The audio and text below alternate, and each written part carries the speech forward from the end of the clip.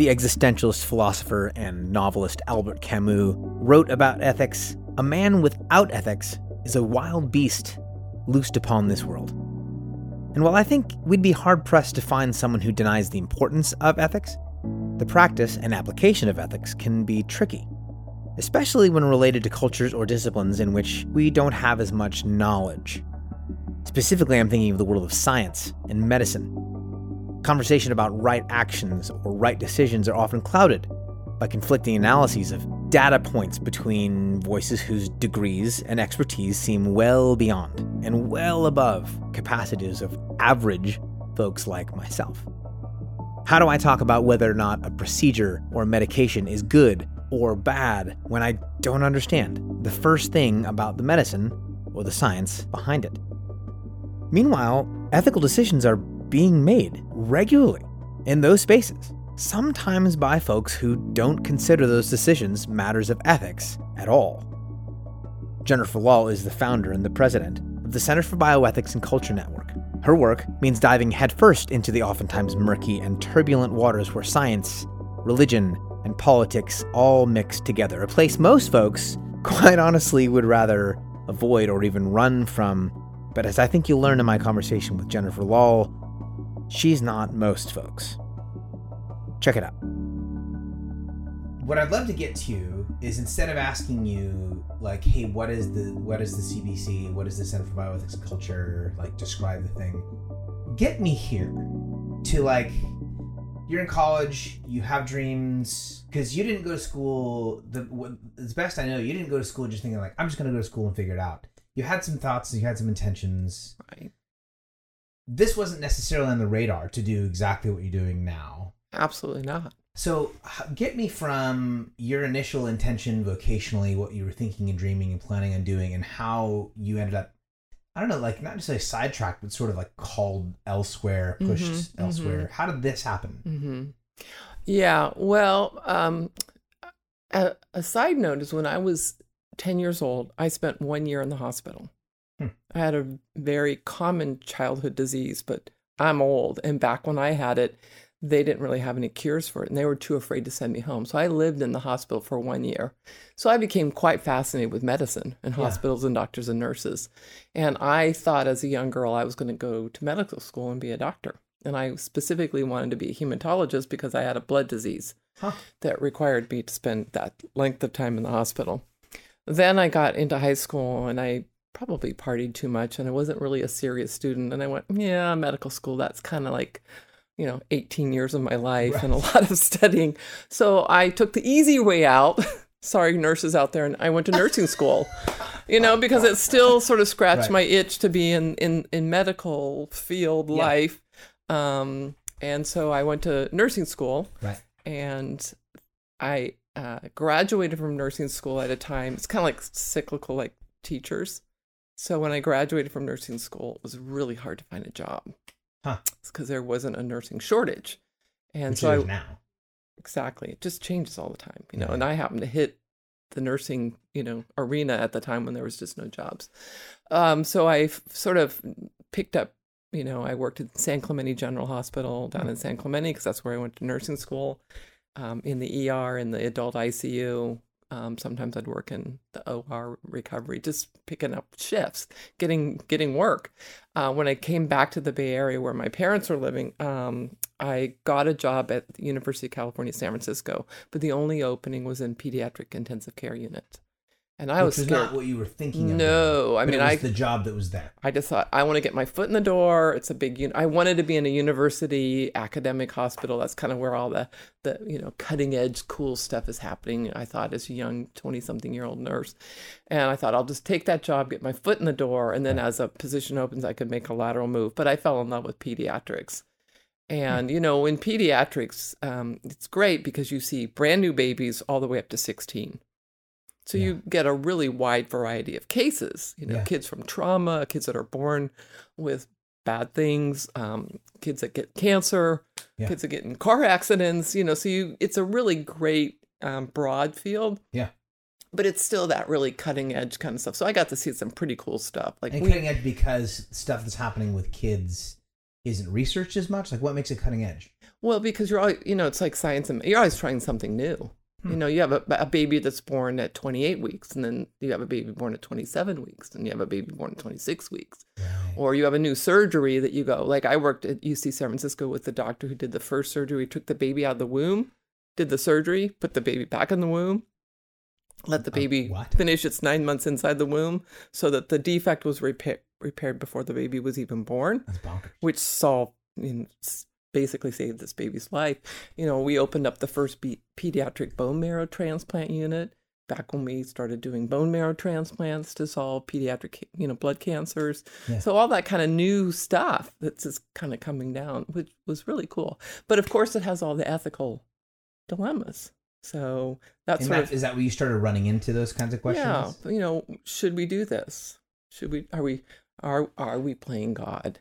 Is this a dignified way to treat this little child? At what point do you say enough's enough and let a child go? Those are just all and you're dealing with parents that have to make these decisions for their children, and then these parents have to go home and spend the rest of their life living with, did I make the right decision? Was there a moment, or in that moment, is there a case, or maybe a couple cases where you remember, like, here's something we ran up against that you remember thinking, like, wow, that's actually, there are some ethical questions here that went unanswered, where there's, like, do you have a particular story or two about that time that was like, hey, this is the thing that came up, or was there like a procedure or a kind of treatment that you came up against regularly and thought, I don't know, we haven't really thought all the way through this. Like, what were you seeing that caused that? That's one part. And the other part of it is, like, do you think that would have happened if it wasn't kids? Yeah. Well, I have tons of stories. I mean, my kids used to love when I'd come home from work. Mom, tell us stories, because they all want to know what happened at the hospital last night. Yeah. I was at the bedside of the first pediatric AIDS patient we diagnosed. I was working at UC San Francisco at the height of the HIV/AIDS epidemic in San Francisco, where the debate was, do we shut the bathhouses down? Do we let the bathhouses be open? What do we do? I went to work every night. A male nurse that a colleague, a friend, had just been diagnosed with this scary disease. And whoa, one day we're at the bedside and it's a newborn baby who's born to a mom and a dad who has this disease back then that we thought was just with gay men. And all the, how did this baby get this disease? Right. And all the things that were happening within this husband and wife relationship that weren't forthcoming, and sort of, the ethics around just sort of awkward pauses when you just sort of tell a parent or parents your child has been born with, we're not sure how they got this. Can you explain? So, I dealt with organ transplantation. I still remember bringing a little boy into the operating room who was still connected to life support, so technically alive, knowing that the minute he got in that operating room, all the life support was going to be withdrawn, and he was going to be cut open and have all of his organs harvested, and wondering, is this okay? It kind of felt a little vulture-ish, picking over a freshly deceased carcass, but intentionally keeping somebody alive so that you could preserve the organs, and those are... and seeing parents have to make that difficult decision to sign that document that gives permission to take their son into the operating room, knowing that when he comes out of the operating room, he's not going to be the same little boy that they sent in. So, and then just watching parents have to sign informed consent. A lot of kids with cancer. Yeah. And, these are heavy diagnoses, and you're giving them this, and we're going to put your child on all these kind of drugs and therapies, and they might kill them. They're going to make them really, really, really sick. Yeah. Do you want to do that? And if you don't, your child's going to die.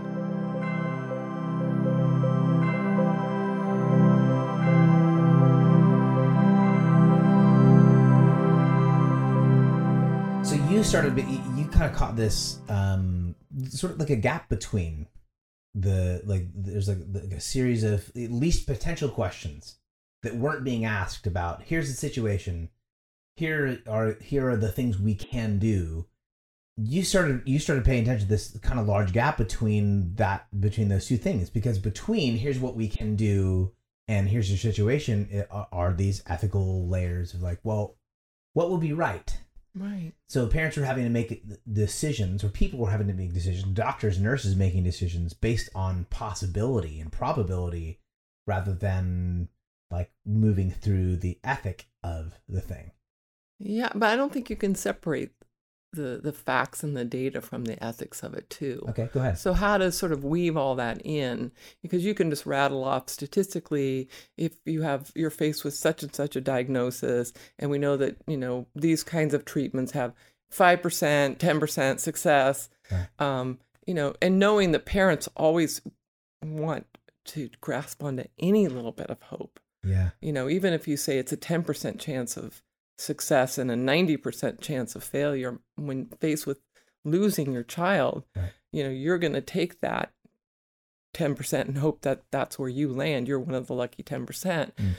However, knowing that parents do at some point have to say enough's enough, because they see their child suffer, and giving them permission without data to show, 75% of parents who lose their child will just be fine, that they're still going to have to go home and live with that decision. Yeah. And in the middle of all this, I had an adult faith conversion. So I started while you were working the stuff out, while you were running the stuff. While I was being a nurse. Related? No. Well, I guess they were. I mean, because, I don't know. It wasn't like plan A and plan B and they just sort of, came together. But, they were unrelated, but yes, they were related. Yeah. How's that for ambiguity? It's totally fine. I think it's how I feel. Yeah. These are related. But it was interesting because I had like my nurse before I was a Christian, and then my nurse after I was a Christian, and how that sort of changed the way I saw things. However, a lot of things stayed the same. Clinically, I still practiced my nursing the same. Right. I still delivered the best care. Right. I still cared about my patients. I still had a strong sense of justice and doing right by people. But it gave me an additional level of compassion and hope. I was able to scoop little dead children out of the bed when parents were just rock stone solid because they just didn't know what to do, and just throw the child in their arms and say, sit down and hold and kiss and love your baby. Yeah. Would you like me to take pictures? Things that I'd never thought about before, with the soul leaving the body and this child dying. And anyway.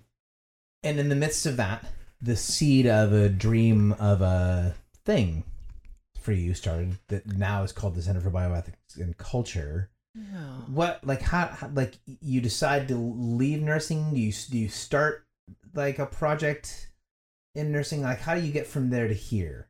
Well, my husband had a similar conversion to faith about a year or so after I did, and he felt called to seminary.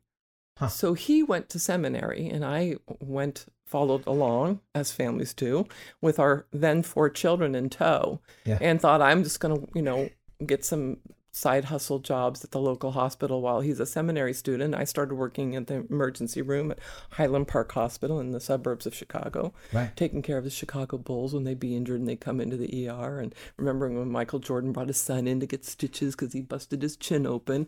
Just doing ER nursing, picking up shifts while Dan, my husband, was studying seminary. And I thought, I'm going to be here on this campus. They've got some classes I could take. And I took an introduction to bioethics class. And that rocked my world. I got my calling. I went, this is what I'm going to do. Because it integrated medicine, science, technology, theology, law, policy, it's this one big roll up. I say bioethics is a conversation. And it's multidisciplinary. And that's what nursing is, or so many of our jobs. It's dealing with all levels of people's lives. What they believe, what they think, how they live, what's just, what's right, what's good. And so I pursued a master's in bioethics, and my graduate thesis project was founding the Center for Bioethics and Culture. Because I didn't want to write another paper. 2 years of graduate school, you just write papers. All done written. And I said, can I, instead of doing a thesis, can I launch a nonprofit? And they said, sure. Wow. So that was my graduate thesis project, was founding the Center for Bioethics and Culture. What did it look like at the time? It looked like back then fax machine, old dial-up internet that I would like get up in the morning. I love that it starts with the fax machine. I remember going down and turning on my computer. Remember the old dial-up? You'd hear that. Oh yeah. You know, I'd go up and make my coffee because by the time I got my coffee in my computer, and I'd sit by my phone. I had a phone, a little fax machine, my computer, and think, well, what am I going to do? Yeah. So I started cold calling people. Really? Hi, I'm Jennifer Law. Who are you calling? Mostly I called pastors. Because my early vision was to be sort of a support to churches that were dealing with end-of-life decisions in their congregations, couples dealing with infertility, people, you know, should we get grandma in the nursing home or should we let grandma die? You know, just trying to help. Insert yourself in the conversations with people and in cultures that you would figure, or hope at least, were interested, engaged, trying to answer these questions, but didn't have the training or the background or the science knowledge. And I was a brand new Christian, so they're the worst, right? Because we're just on fire. We just want everybody to get excited about what we've learned. You know, I mean, they're the worst. And I've just come out of graduate school where I've just had so much knowledge shoved in me, and as my daughters like to say, like so much Bible shoved into me. Yeah. So I was just really excited about, you know, I'm gonna serve the church. Yeah. And I'm gonna help the church navigate. You know, when I graduated from graduate school, Dolly the sheep had just been cloned. Oh yeah. George Bush was fussing with everybody about embryonic stem cell and human cloning research. Yeah. Bill Joy, you know, the big scientist down at Sun Microsystems, had just written fascinating article in Wired magazine, Why the Future Doesn't Need Us Anymore, sort of sounding the alarms around artificial intelligence and nanotechnology. And all these questions about the value of human life. And, you know, what should we do to humans and what can we do to them and who is human? And so I was just going to, you know, be a resource. And I was just How'd it go? It went horrible. They were like, well, thank you. We'll call you if we need you. And very quickly, I was getting calls to do interviews on NPR. I did Ina Jaffe, All Things Considered, Fresh Air with Terry Gross. Willie Brown, who was then the mayor of San Francisco, invited me to speak at his stem cell symposium with Honorable George Shultz, who was, you know, I mean, and it was like, oh, God's not calling me to help the church because the church isn't interested.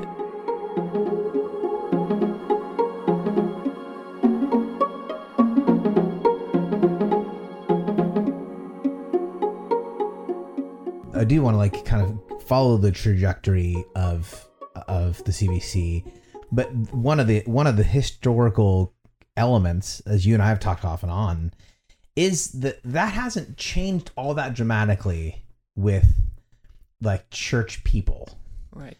And like the ability to, or not the ability to, but the sort of the interest in, like, so those calls, hey, we'll call you when we need you. Yeah, that you don't get that call. That those folks, they never need me. They never.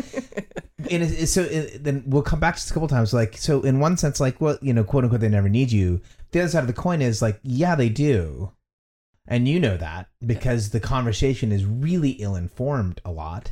What is that? Like, why is there such a gap? Like, it's not even necessarily a resistance. It's just sort of, because it's not like pushback. Hey, we're not interested in what you're doing. We're freaked out by it. It's like, we don't see a need here. Right. What is that? Do you know?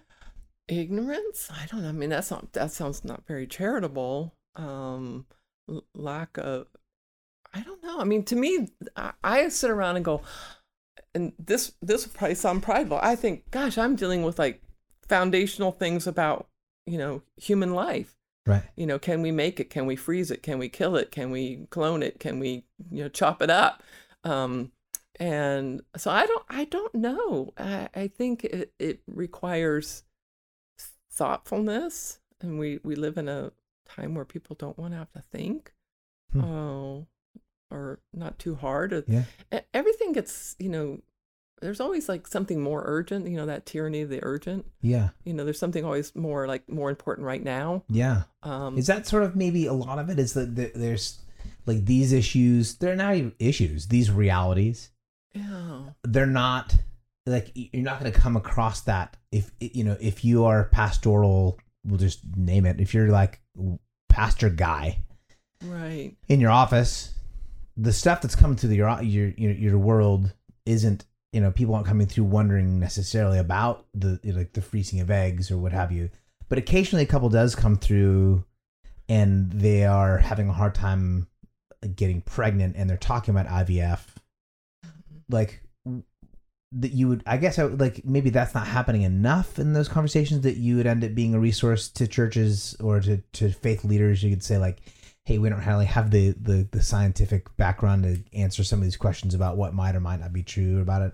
Is it just not happening enough? Like what, because it's not like it's not happening. I don't know. I mean, I think if you have a busy, full, vibrant congregation and you have all age groups, you have people that are getting diagnosed with illness, diseases, facing, end of life kind of issues. You have people, like you say, that are struggling with conceiving or getting pregnant, having a baby.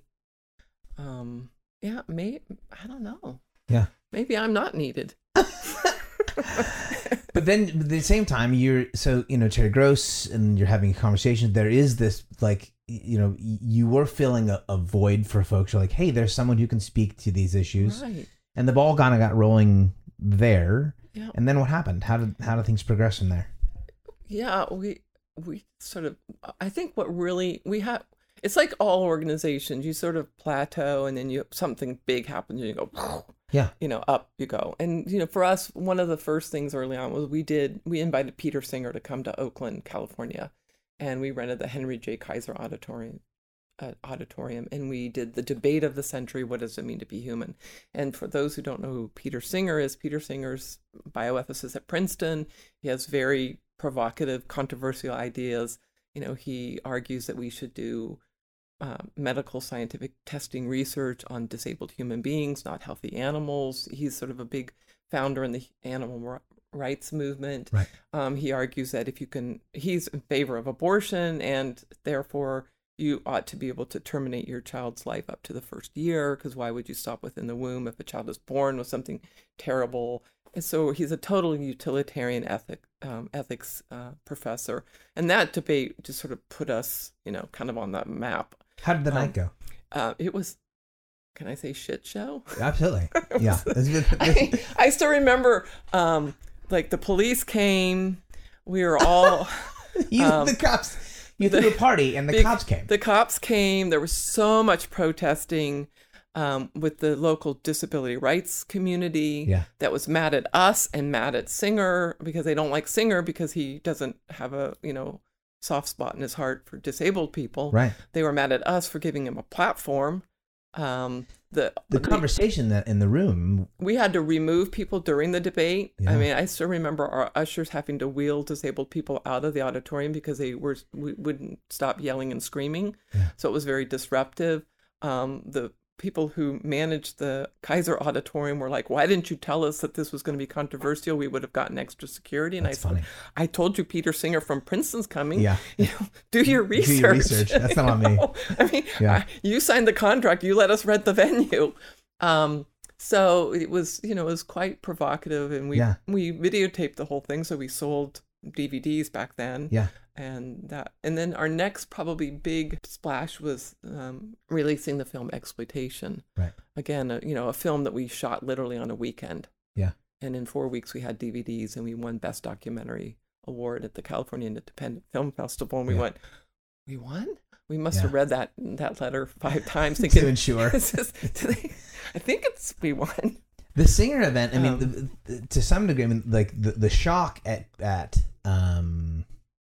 and this is part of what you and I've talked about a few times. Like there's sort of the shock at the extreme thought, right? Of like, Singer will voice this ethical notion about the value of life after birth up to the first year, and it seems, I don't know if I'm going to get this 100% right, so you can correct me, but like, it's almost as if it sounds so extreme and so way outside that it's dismissive. Like, we just kind of push that off the side.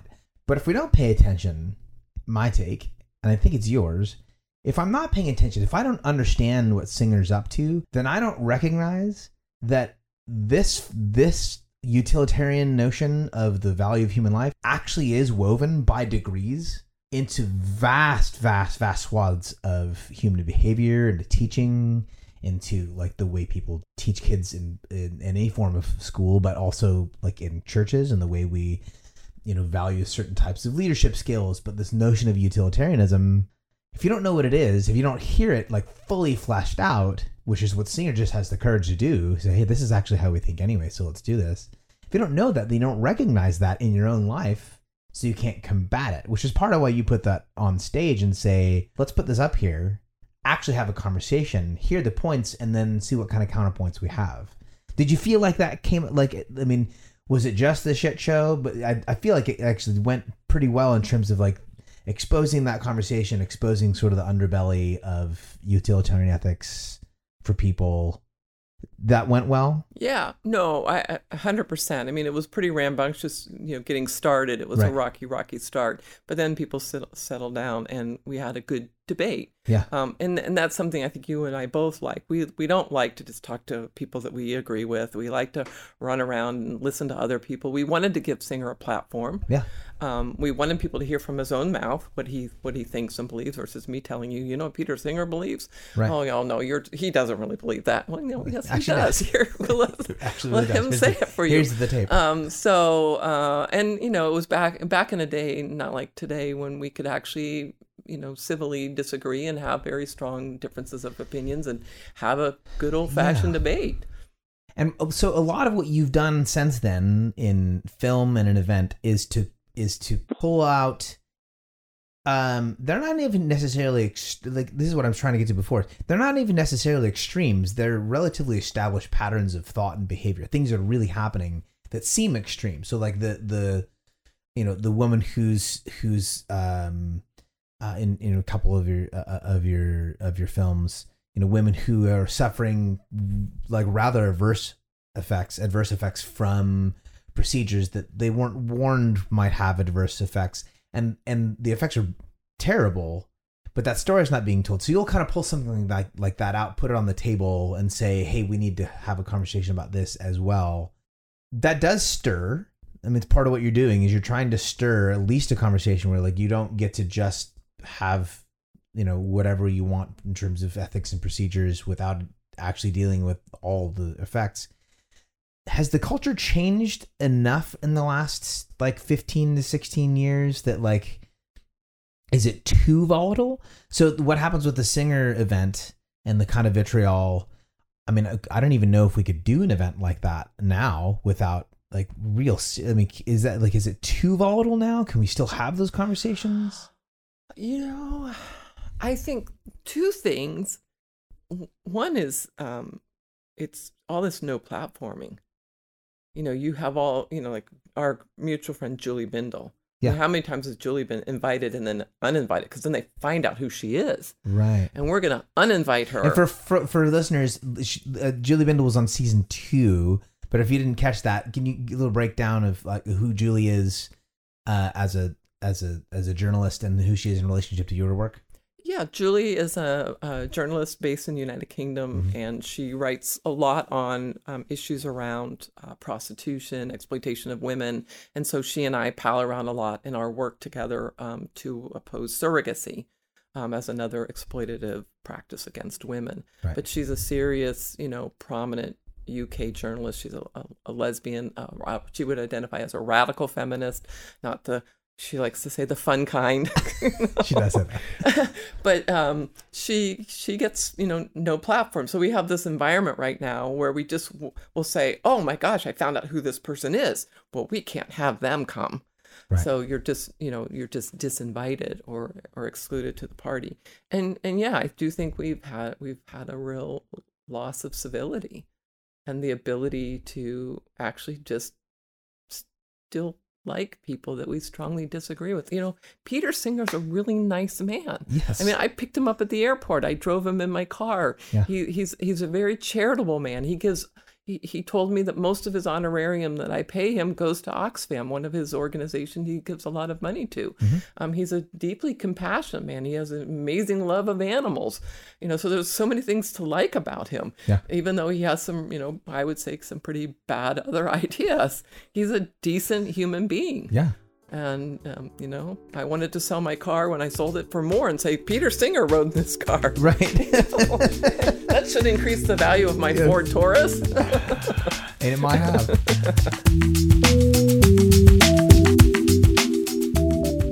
But the ability to do that is part of what makes it possible for you to do what you do, because, I was at the Ramsey Institute dinner, which we can talk about that, but it's a fundraising dinner that has ties to the Center for Bioethics and Culture. The vast majority of the room are people who politically would be on the other end, if there is an actual spectrum, who knows anymore, would be on the other end of the spectrum from someone like Julie. And there you are in a room in which, like, Julie is not just someone you've kind of been around with, but you're in like long-term relationship, you guys. So she's partnered with you guys. She like you have to actually be in a place in which you are, you're not just how should I say, you're open to, not even open to, you're inviting of. Maybe this is what I'm trying to get to. What is it about the work that you're doing that allows for that? In other words, if you are someone who considers themselves a leftist, and which Julie would consider herself far further left politically, socially, a lot of the people in the room at the dinner would consider themselves far further right, but they find this, not even casual, but a relatively passionate place of work and purpose with the CBC. What is it about what you're doing that allows for that? Yeah, I think it gets back to the fact that it is what we're doing as a conversation. I mean, we all have a stake in the issues that I care most deeply about. We all have a vested interest in, what does the next generation look like, and so I like people. Yeah. I care deeply about people. I like to be around fun people, interesting people that are doing, good work. Yeah. And I still remember one of my professors, that people aren't targets, they're not projects, they're friends. I mean, I have a lot of really good friends. I was at the Heritage Foundation in May in DC, probably one of the most conservative think tanks in the United States. Yeah. And I invited my colleague, Melissa Farley, who you met here Yes. with Julie, who's a lesbian feminist, very far left politically, and my gay friend Gary Powell in the United Kingdom, who's a gay man who's a conservative, and he's a elected political official in the Conservative Party in the United Kingdom. Yeah. And, there the three of us were at the Heritage Foundation, and I think I was as shocked to be at the Heritage Foundation as they were. Kind of like, how did this happen? Yeah. And the three of us just got up there and we just did our thing. And What thing did you do? We spoke against surrogacy and the exploitation of women. Melissa Farley gave an amazing presentation on the parallels between surrogacy and prostitution. Yeah. And, it's just a great parsing of the language that we use when we come to how we speak about women that are exploited. And Gary made a very strong, compelling case why surrogacy is not an LGBT right. That gay men don't have a right to have a child by means of using women's bodies so that they can procure eggs and rent wombs to have babies. And I was invited to speak on the medical risk because of my nursing medical background. And so the three of us, we just had a blast, and we went out and had a delicious dinner in DC that night, and we walked all over the mall and took pictures of ourselves in front of Lincoln Memorial. Yeah. And we had a great lunch afterwards with the staff at the Heritage Foundation, who were just very polite and welcoming, and just a real good meeting of the minds of where we can all agree and how we can move forward. It's almost as if it's possible. Imagine that. Yeah. And I think that those are the kind of parties that Jesus would have thrown. I agree. And we all had a great time. And these are friendship. These people are not my projects. I've not co-opted them because I'm trying to abolish surrogacy in the United States or around the world. I'd like to have that happen. And if people want to join me as true friends, co-laborers, co-belligerent laborers. You're not using them to accomplish a thing. They're in it with you. Exactly. Yeah. Exactly. And I love these people to death. I love them to death. you're not all over the map. You don't have just kind of like we're into whatever comes up. You have some focuses that are particular. Can you give us a kind of a glimpse at like what are the things you are focusing on? What's your take in each space? What's your hope and intention and dream in each space, and how is that going? Yeah. So the organization tagline is our shared human future, because we really are working in the space of biotechnology that preserves and protects our human future and the beauty and the diversity of the human future. So we are very involved in what we call issues around the making of human life. We can now make human life in the laboratory. And so whether that be through third-party conception, egg, sperm, surrogacy, whether it just be through straight up assisted reproduction using husbands and wives, eggs and sperm, whether that be through the whole CRISPR, gene editing, designing babies, the more kind of high-tech kind of stuff, looking toward the future, synthetic egg and synthetic sperm and artificial wombs. We're already doing that in animals. Will we become totally obsolete, where we won't even need human beings anymore to create new human beings, because it will all become just this technological process. So in that whole space, we are critical of technology. We are cheerleaders of what we would consider good ethical technology advances, and just, again, trying to keep the conversation going, because laws are being made or, practices are happening with or without us. And how much can we, as a shared human future, participate in the conversation, what we want that to look like, in the next 100, 200 years from now.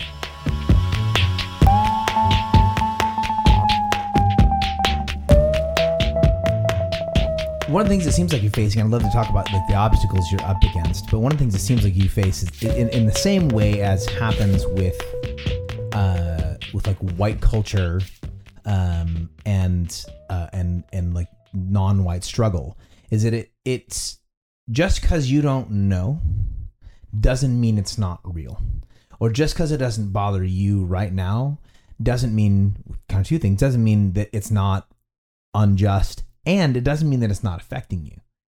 So that like what's, from, 50s, 60s, 70s, like the lack of consciousness in dominant white culture about what was happening in non-white spaces didn't mean at all that it was unjust. It was unjust. And it had an adverse effect on whole neighborhoods, whole cities, whole nations. So it is affecting you. Similar to this, like it's just because you don't know, just because you'll say CRISPR, and like some of my listeners will be like, "Is that a cereal? Like, what the hell is CRISPR?" Well, just because you don't know, just because you're unaware, or it seems like it's not touching your life, doesn't mean it's not real. You're sort of in that space as well, where like the temperature of the water is rising around people. They don't necessarily know why or where it's coming from. That's one of the obstacles you face. Like, what else makes it hard for you to do your work? We have no competition. And that makes it hard, because there's nobody else trying to get people to talk about these things or to think about these things. So when you think about people that are working, say, with orphans, right? I mean, you could probably, without thinking, rattle off 10 or 15 big, huge NGO organizations that are all trying to help orphans, or clean water, or, save the planet kind of stuff.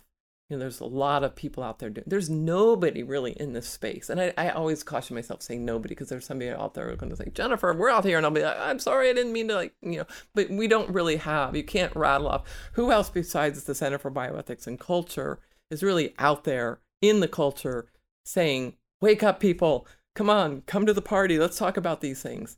So that is, I think, sometimes you say, well, that's good, you don't have any competition. But on the other hand, if you don't have any competition, you're just one little tiny voice trying to get people to wake up, which then it makes it difficult. Like, if you're the one tiny voice, you're easier to sort of dismiss, because it seems like everyone else is in agreement.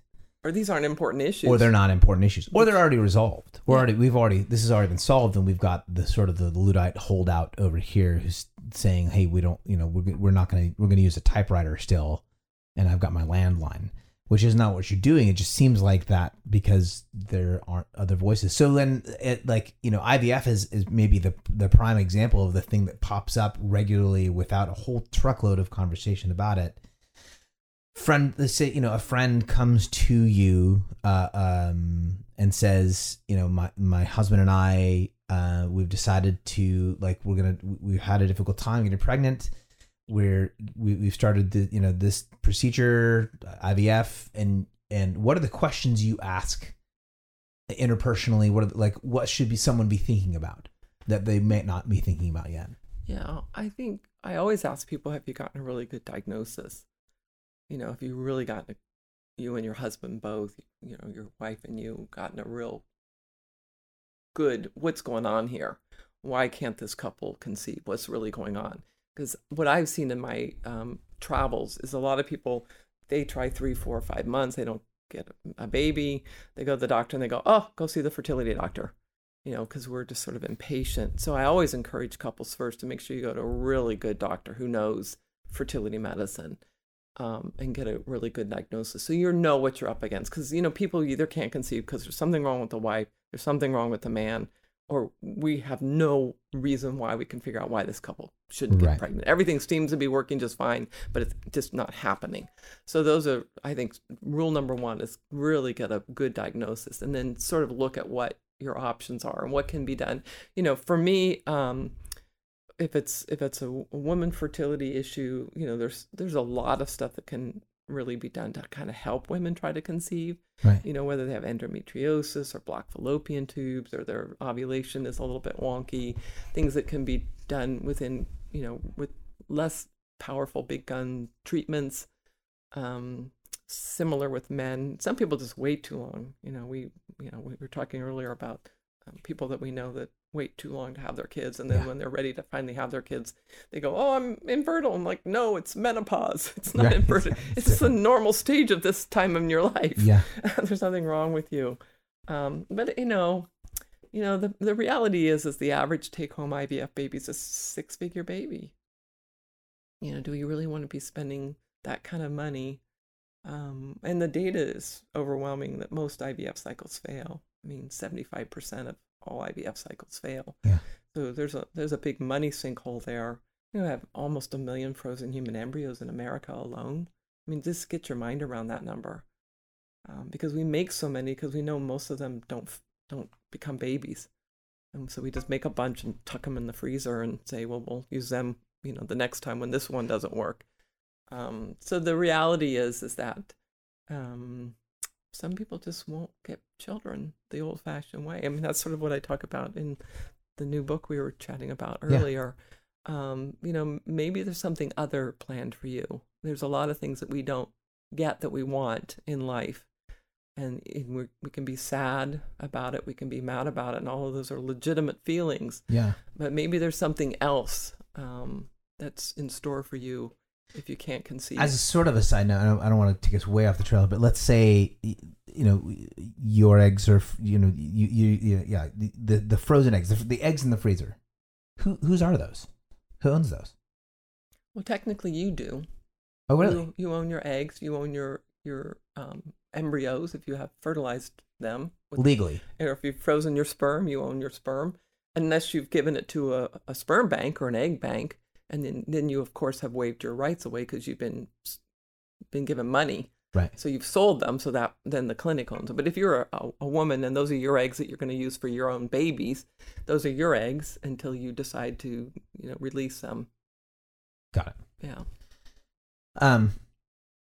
Talk about surrogacy. You're talking about the presentation made recently at the Heritage Foundation, which articulates to some degree, the heart of the CBC's take on surrogacy and the sort of the parallel to prostitution. Can you talk about that? Because that's the thing. I think the first time we were here, we did an event in this space, and Julie started breaking down her take on surrogacy, and I'd never even thought about the parallels. I'd never been exposed to it just seemed like a really kind thing to do, and a thing that was a kind of an empowerment. An empowerment of a woman's life, and here's a way to live. And Julie brought this whole other perspective. Where's the CBC coming from with regards to surrogacy? Yeah, for me, there's a million arguments I could make to try to win somebody over to be an abolitionist, as I am. my feminist friends who work in the space of prostitution, they're abolitionists. If you say sex work, their blood will come out of their eyes and they will want to strangle you because they don't see this as meaningful work, that no woman, no little girl says, Mommy, when I grow up, I want to be a sex worker, or I want to be a paid surrogate. I want to use my body in this way. So they're really keen on sort of making those connections. These are both industries that depend on a woman's sexual body, whether it be for sexual intercourse, for sex, or whether it be her reproductive bodies for babies. Yeah. So in sort of the feminist vernacular, it would just be sort of modern Handmaid's Tale stuff. Women are breeders. Women are being used. Women are always the ones that are asked to do for others. We're always asked to be the angels that will, scrub the toilets and clean and have the babies. And, it's just one more thing where women are asked to give of themselves. Back to my pediatric nursing days, maternal child bonding is real. In the hospital setting, if a woman is pregnant and she's at risk of preterm labor, we do everything to keep that baby with that mom as long as we can. We encourage bonding before babies are born. After babies are born, we encourage bonding. Even when babies are really, really sick in the hospital, moms can be at that bed all the time, 24/7. But in surrogacy, we take that baby out of that mom's tummy and hand it to strangers and go, isn't this wonderful? And that baby's going, what the hell? Where's my mother? What happened to that woman that I heard for 9 months? And, her smell and her voice and all that. And when we think we see little children. I posted a meme yesterday on Twitter and my Instagram page, and it was, as always, the surrogate mother's face is missing. You just see her pregnant belly. And she's holding her own 2 little girls' hands. And one of the little girls is holding a little chalkboard thing, basically saying, my mom helps other people make families. And I said, this is grooming. These 2 little girls, these cute little girls, they're not cut out of the picture because cute kids sell babies. The image, the marketing is around, Wow. the baby. The mother's face is gone. And these little girls are being groomed that this is what mommies do. They grow up and help other people, by the way, get paid to build families, to make families. And then all the medical. A surrogate pregnancy is a much higher risk pregnancy than a natural pregnancy. And we're only seeing that now because we've been at this long enough. And so you're asking a woman to risk her health, her life. The child is at risk, or the babies that she's carrying is at risk.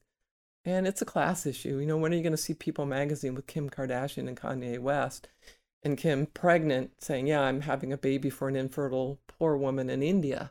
It's a class issue. The rich can buy. That's the other way around. The poor have children the poor. But you'll never see Kim having a child to give to a poor woman who can't afford to buy a surrogate. It's going to be the low income, economically challenged people. So, class issues, health issues, maternal child, building an industry again on the reproductive bodies of women. Yeah. That's our take on it. It's good. Yeah. People want to reach out. What's the best way to come and figure out what you're doing as a kind of a front door? So someone hears this and they're like, oh, okay. You want to take some steps into your world? What's the best way? Is there a film that they should watch of yours? Is there a film? You said the magic word. I did. I really do. I want people to watch my films. They think, I can always go to my website and read, blah, blah, blah, blah. Yeah, blah, blah, blah. But, watch. All of our films are on Amazon. All of our films are on Vimeo. Most of our films are in many languages: Spanish, French, Italian, Japanese. So, if you just go to Amazon, if you're a Prime member, you can watch all of our films for free and watch Eggsploitation. Our brand new one is called Big Fertility. Hear from the women themselves. Yeah. I'm a big believer in let the people who have been harmed, been victimized, been exploited, the survivors, hear from them, because their stories really are squashed in the noise out there of big fertility, the industry that wants everybody to think, it's, all wonderful. Yeah. Thank you for your time. My pleasure. And thank you for listening to this episode of the At Sea podcast. If you'd like to follow up with Jennifer Lahl and the work she's doing, you can visit her at cbc-network.org. That's just the letters CBC and then -network.org. You can find me at justinmcroberts.com, and if you'd like to be part of the team of folks who makes this podcast happen, jump to patreon.com and search my name, Justin McRoberts. We would love to have you on the team. Until next time.